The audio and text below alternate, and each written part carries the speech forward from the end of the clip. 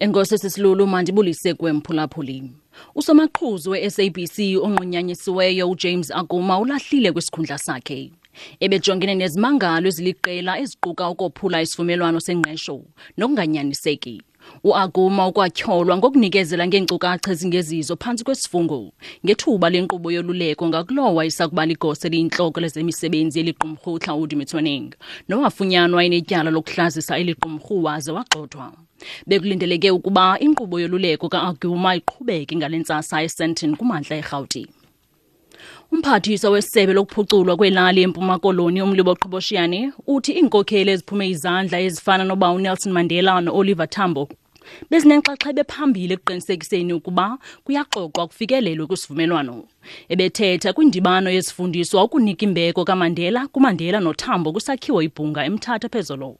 uQhoboshiane uthi izakhono zabo ngokubhekisele kwiingxoxo zaqinisekisa ukunikezelwa kweentambo zolawulo ukusuka kurhulumente wexesha lengcinezelo ukuya kurhulumente wentando yesininzi. It's not easy for any country to say you are a sitting president, tomorrow you won't be in that particular office. But in South Africa, we have seen the emergence of the power of these movements and sitting power with lesser bloodshed than other countries have done. And I think this is something that we can speak about. Helen Suzman Foundation Section 27 kunye neSave SA selezikrweqe inkampani yaseBritane iBell Pottinger ngesicelo sokufumana zonke iinkcukacha eziza kuba inxalenye yophando kwinkampani ezisebenza nenkampani yosapho lakwaGupta iOak Bay. Inkampani yamagqwetha ehlabathi Herbert Smith Freehills LLP sele iqalile ngomsebenzi wayo wokujongisisa umsebenzi owenziwe iBell Pottinger iwenzela iOak Bay. uNomsa Mdluli unengxelo ezeleyo. The three organizations say the request flows from their intention to make recommendations to the relevant UK regulatory bodies in order to assist these bodies in coming to a proper understanding of the social, economic and potential legal implications of Bell Pottinger's conduct. Bell Pottinger has been accused of helping to orchestrate social media attacks on well-known journalists who did exposés on the Guptas and of stirring up racial divisions by promoting the term white monopoly capital in attempts to divert attention away from the family.